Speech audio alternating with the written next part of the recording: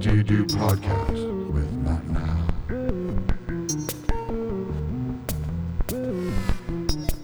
Al. Hey, Al. Hey, Matt, what's up? Not much, mate. So, have you ever dabbed and or used rosin in any sort of form? Quite honestly, I have no fucking clue as to what you're talking about. Really? Honestly. No, honestly, I haven't done it myself, being a long-time pot smoker, but recently unable to smoke. This whole new growing culture, this dabbers, as the kids are calling it, this whole thing is new to me. And I was YouTubing it the other day. Mm-hmm. These guys making their own presses, this whole Community. community, exactly, thing around it that I was unaware of, but looks cool. Wish I still smoked, but I still do. Yeah, well, you should try it, man. They take this. I was really curious, and what was fun about the trade show, the Lift and Co Cannabis Expo, is I had a chance to meet a lot of interesting people and collect some really cool stories. So here we are. Yeah, these rosin presses, which is essentially compressing the flower herb using heat and pressure to sort of extract the pure goodness. Our guest today, though, is all about rosin presses and rosin itself and a budding culture. He is the director of marketing at Pure Pressure. Eric Vlosky, how are you, sir? I am doing real well. How are you? I'm great, We're man. doing awesome. And we're really curious. Yeah, man. You met Al here at Lift and Co, I believe. Yeah, was it 2 weeks ago? Yeah, a couple Cannabis weeks ago? Expo a few weeks back. And Yep, that's right. I've looked at all your stuff. It looks very interesting. I just want to start off with Carrie. In your bio, it started with your passion for cannabis. Where did that start?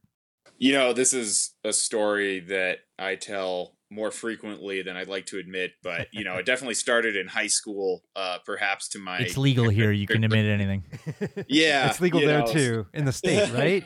It is legal in Colorado and in a patchwork. And I've just always been fond of consuming cannabis, some of the science behind it, some of the culture that comes along with it. It's just a great industry to be a part of. And in 2014, medical was transitioning to recreational here in Colorado. And I just realized, it's time to get on the bandwagon and get into this thing. So I've been in the cannabis industry since about 2014, the end of, and it's really just been expanding ever since. And I'm sure, as you guys can tell up in Canada, I mean, things are going gangbusters now. Yeah, you know what? To be honest with you, this whole podcast thing we started is not a cannabis show. When we started it, the cannabis people are coming out of the woodwork. Oh, yeah. It's been incredible. Since October, since we legalized it, it's blown up here. And I don't even know how to explain it. It's mental. It's the Wild West. It's like when cryptocurrency went crazy. I'm curious, when did it become legal in Colorado? Yeah, so that was circa 2014. It had been medical for quite a bit longer than that, and actually I was a medical patient in college for a couple years, and I was at CU Boulder from 2008 to 2012, and the people that were lucky enough to have a medical license had access to really incredible material, but Colorado was the first market really in the world to go from medical and transition to recreational adult use. And it's really set the tone and the pace for pretty much all other markets since then, since it's been such a laboratory of sorts. Mm-hmm. Interesting. So, Eric Vlosky, what is it you do now? Yeah, so I am the director of marketing for a little company called Pure Pressure.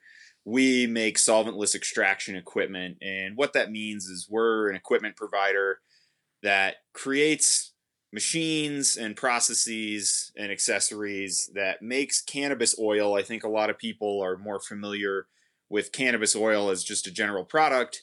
And what we do is make the devices that create the cannabis oil, but without any solvents. So what's commonly used is butane or ethanol, CO2. I've used acetone myself. Yeah. Acetone. Yeah. So, which is basically an engine cleaner.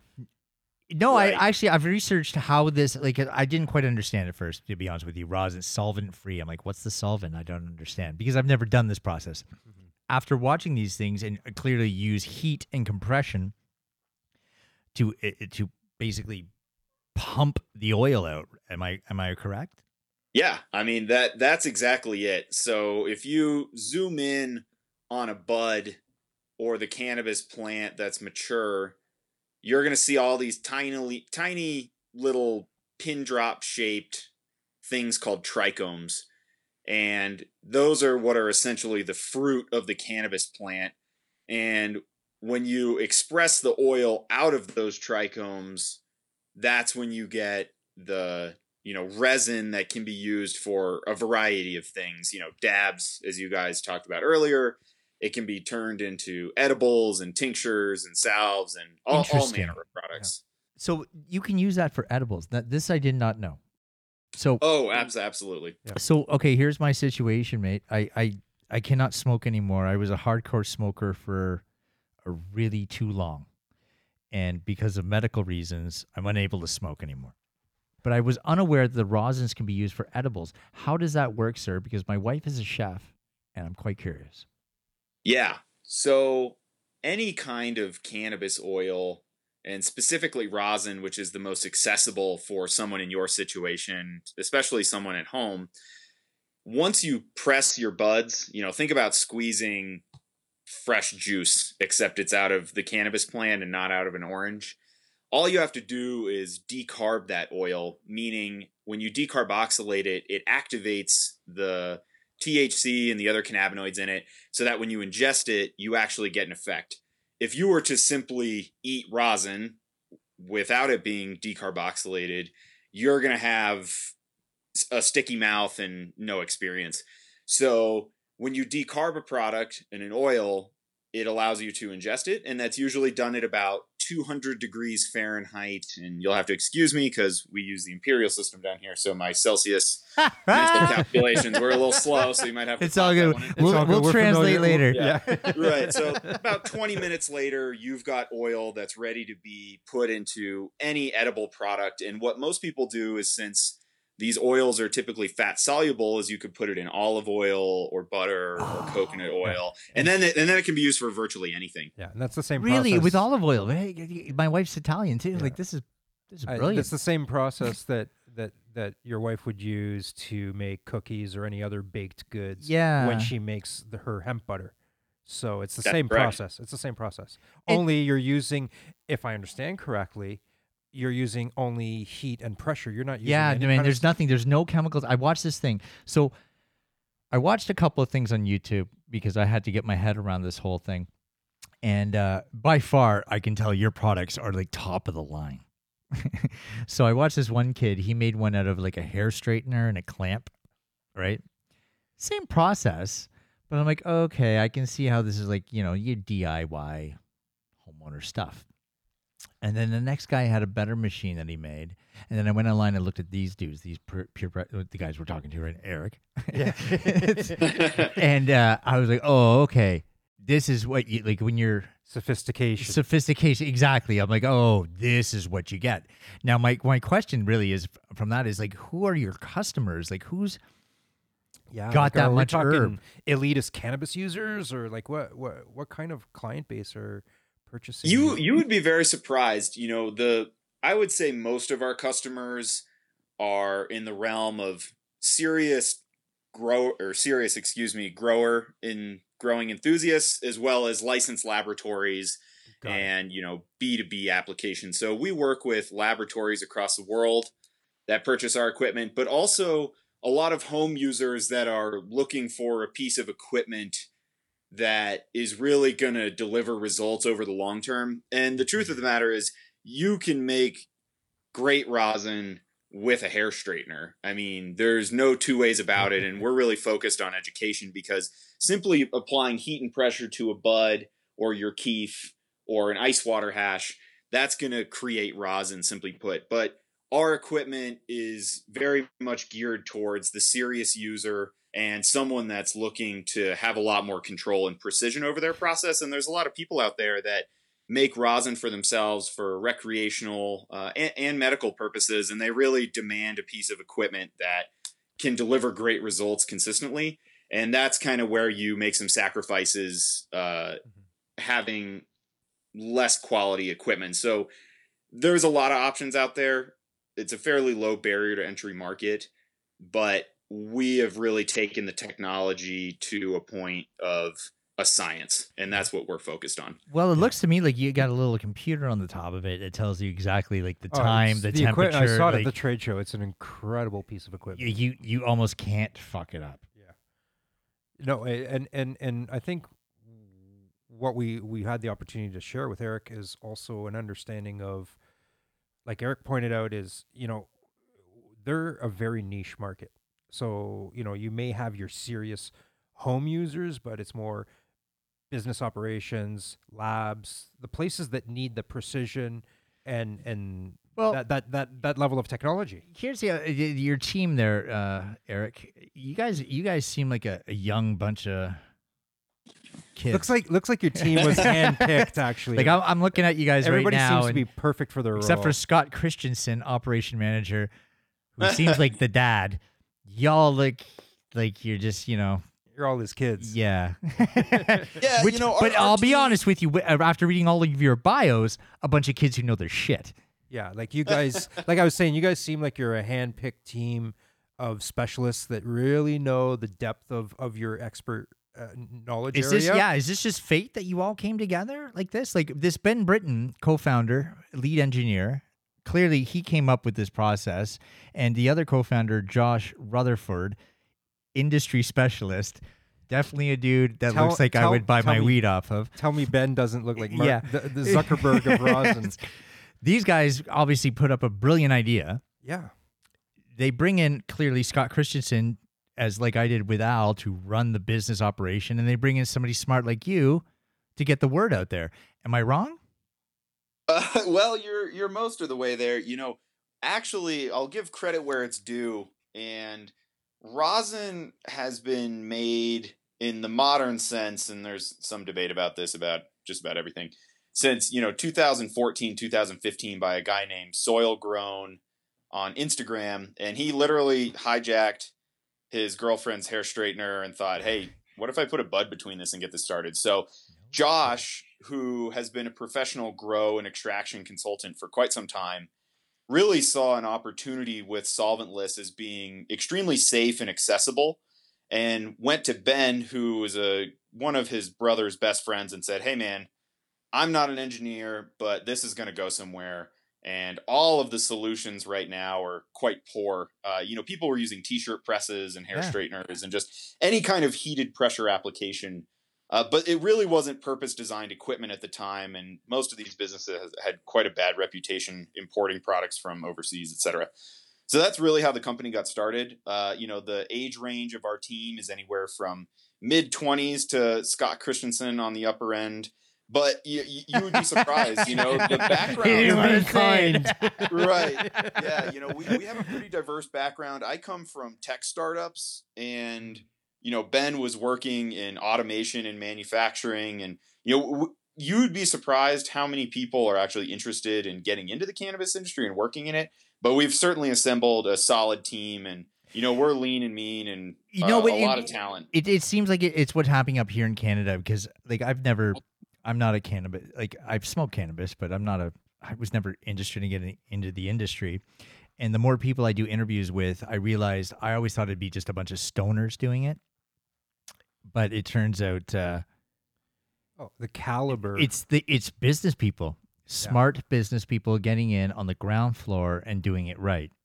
It's just really not what I expected. I didn't think they'd be interested. I didn't see the opportunity, but clearly these kids out in Colorado and it really all around the whole Actually, thing. it's going all around the U.S. now. Like there's a big, I guess you can say, groundswell of popularity at the state level. How many states are we up to now that are legalized in the U.S.? Man, I don't know off the top of my head. I know that it's like 14 or 15, if I'm not mistaken. Yeah, for recreational, it's getting there. I know that more than half of the states have medical laws on the books. Nice. And I mean, every year we're picking up a couple more recreational states for a variety of reasons. And, to add just a comment to who is actually participating in the industry, I'm sure, Al, when you were at Lyft, you probably saw, It's generally phenomenal. speaking, two kinds of people. Mhm. There are what you would call the suits, which are the professional business people that Yeah. put on a suit and a tie and, come from a non-cannabis background. And then there's the culture people who have been involved in cannabis for a very long time and live it, breathe it, inhale it, however you want to call it. And I think where our team really cuts a good middle ground is that we're somewhere in the middle. We all have strong professional backgrounds in other industries, but we've all been enthusiasts and have enjoyed cannabis on a personal level for a very long time. And that's a little bit of a hard line for a lot of businesses to mingle because, Canada, for example, owes a huge debt of gratitude to the civil disobedience that had been happening for, frankly, decades with the gray market and the black market. Because if that hadn't been going on for as long as it had, all the suits, if you will, wouldn't be getting their LPs in Canada right now. So it's come a long way up there, especially. Oh yeah, absolutely. I'm actually curious about your legalization. How long have you lived in Colorado? Like your whole life? Or? Yep. I Yeah? was born here in 1989. And so, do you remember when legalization was coming up? Like right before, like, oh, we're legalizing it. Yeah, it seemed surreal. I mean, Yeah. Did you have dispensaries kind of on the gray market happening right before that? So that was one of the things that Colorado, and frankly, after going to Canada plenty of times, the police and Los Federales here just are a lot different than in Canada. They're a lot more hardcore. Right. So in Canada, it's a lot more slap on the wrist is what we've seen. But in Colorado, the gray market, of course, had existed and flourished. But at the dispensary and the retail level, there was a lot less legal abuse, I would say. Yeah, see, we as much as everyone's like, "Oh, Canada's legal now," we're in a massive learning curve right now. It's not all fun and games yet. The one thing I'd like to ask you though is, I saw this article or a thing on TV years ago from Vice, and it was about the money the cannabis industry was making in these certain states because it was not legalized federally. You're not allowed to put your money in the banks. And they'd have these security guards taking all these things of cash around, and this big thing is that still an issue there, or have we gotten past this? It is absolutely still an issue. Really? And the reason for that is that in the United States, there are things called RICO laws, which are basically anti-money laundering laws. And, beyond that, I'm not a lawyer. I'm not going to give people Yeah, no, I'm just going off of familiar Vice with it. thing, I've but worked in AML, so you guys have to hire security guys to look after your coin.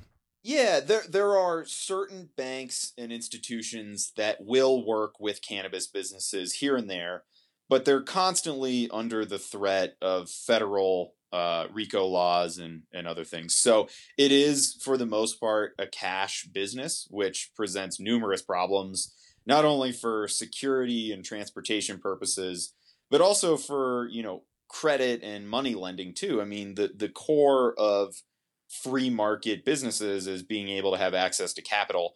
And many of these businesses, without being able to have proper accreditation and bank accounts, really struggle to be able to do that. So, that is slowly coming around. These businesses are dying to pay their taxes properly. Exactly, yeah. Have you thought about investing your money in Canada? Yeah, I mean, I own some stocks right now, and that's about the best that we can do right now. I mean, there's a lot of LPs. We'll take it, man. We could use it. Yeah. Yeah. It's funny that topic comes up because you're starting to see a lot of U.S. companies listing on Canadian stock exchanges. They have to. They have no choice. Right. What's happening right now is that the states that aren't getting on board are simply being left in the dust, and it's only a matter of time before the right Congress and the right president comes on and says, all right, fuck it. We're going to do this. We're going to do it right. And then there's going to be an enormous amount of turmoil because you're going to take all of these varying state laws and then package them up into federal legislation because products can't cross state lines. businesses are licensed across multiple states. It's very complicated, and there's a lot of moving parts, but it will definitely happen. And then the pendulum is going to shift the other way, and you're going to see America, probably becoming this massive cannabis powerhouse that no one was expecting. For sure. That's the If big you guys, fear. in my opinion, if you guys just started lobbying the banks, they'd be like, oh yeah, we can make a lot of money off this. Yeah, because right It's now, happening. You know what I mean? People are starting to make their money, especially on the East Coast. I mean, that's where it's been the slowest to adopt. That I've been surprised is that you've got very liberal, progressive states like New York, New Jersey, Pennsylvania. I mean, Illinois is now going recreational next year, but the right people aren't making their money yet. And once those people are making their money, then it's going to be game on. But I agree that, the South is going to be the slowest to adopt. They're always the laggards in all manner of ways. I mean, literally with everything in the United States, political or otherwise. So how does your system work? Our system works by having a digital controlled interface that enables you to set time, temperature, pressure, or force in all manner of ways to produce different outcomes. So oil is oil, but with rosin, you can create many different textures very easily. Some people prefer shatter, for example, and they like to dab that. Or really? if you can control those different. Like I thought it just came out as a rosin. I didn't realize you make shatter. Yeah, there's a lot of process manipulations that equipment of our variety can enable you to do. So that instead of just having one product, rosin, when you're making it on our presses, is not pigeonholed into one texture. You can make it in a variety of textures based on consumer preference, based on your application. So if you're making a product, for example, that you're going to hand to your wife to decarb and cook it up in some olive oil, you probably want something that's a little more workable than a very oily substance, for example. So depending on the product you use and the temperatures and the way that you press it, you can have a different outcome depending on what you want to do. So that's what our system really focuses on, is that control and then scalability, being able to produce an enormous amount of rosin and solventless products in a day, in a week, in a month, in a year. I can't imagine. That's the value add right there. there. I didn't realize that. Like you could. Wow. We were trying to figure out what differentiated your product from pretty much the rest of the marketplace, and it sounds like you perfectly explained it as you can basically produce, or the output of your rosin can be in different forms. So that allows for that variety. So let's say, for example, I'm a serious home user and, I've got here in Canada, you can do 4 plants recreationally. So let's say I get, half a pound out of my 4 plants. I can turn around, throw an ounce and make shatter, turn another ounce into something else. And really, no, that's very interesting that you can actually control the different textures. Yeah. I didn't realize. I thought it was just like you get the rosin, here you go, throw it in your bong. No, that's phenomenal to understand that, because that's what we really were trying to understand, is what made you guys different. Yeah. As a disclaimer, the textures depend a bit on the material, because certain kinds of materials and certain plants, if they have really high terpene content, very strong aroma, very high resin. I'll say this, results vary, but where we have really built a name and a reputation for ourselves is both with the control, which enables you to create those textures in the first place. If you don't have control, you're just shooting in the dark. It's just random what you can come up with. And, we're really focused on customer service too. And when you spend the kind of money to get a piece of equipment that we sell, we really take care of people and educate them and make sure that they're being successful with our equipment. And anytime that you spend a lot of money on anything, whether you're buying a really nice mountain bike or you've bought a really nice car, there's a commensurate level of support and help that you expect to receive. And that's what we strive to deliver with our equipment. You really get what you pay for. Well, Eric, it sounds like you guys have a awesome deal here. I implore everyone to look up purepressure.com. Is there anything else you want to say to the people before we close it up? Yeah, to roll it back to what you said, there's a big learning curve going on in Canada. If there's anything that anyone should know about cannabis oil and solventless oil and pure pressure. It's that you need to think craft beer, and what solventless products are to the cannabis industry is what craft beer is to the beer industry, in that high quality, and the focus is on quality, because what you put in is what you get out. And when you put poor quality products through certain solvent-based extraction systems, you can get a product that doesn't really showcase what went into it. It homogenizes it in many different ways. So solventless is a product that's always focused on quality. And as time goes on, connoisseurs are already all over this, but as the market develops, you're going to see more and more people going for solventless products. I mean, think organic food. It's the same kind of model when people are looking for quality in the cannabis market. So it's just like we talked about. It's more than just dabs. It's edibles, it's tinctures, it's topicals. I mean, you can use this for anything, and you can do it at home without blowing up your house. And it's really the only safe way to make concentrates at home. Way to bring it home on that one. Without blowing up your house, I think you just sold to everyone there, Eric Vlosky, Director of Marketing of Pure Pressure. Thank you so much. Just hold on the line there while I say goodbye to everybody. Sure. Thank everybody for listening to Eric Vlosky here on What Do You Do podcast, Director of Marketing. I implore you to check out Pure Pressure and their products. If you're into rosin, this is what it's all about. Goodbye. The views and opinions expressed on the podcast do not necessarily reflect those of the Jam Production Company, its affiliates, and/or its partners.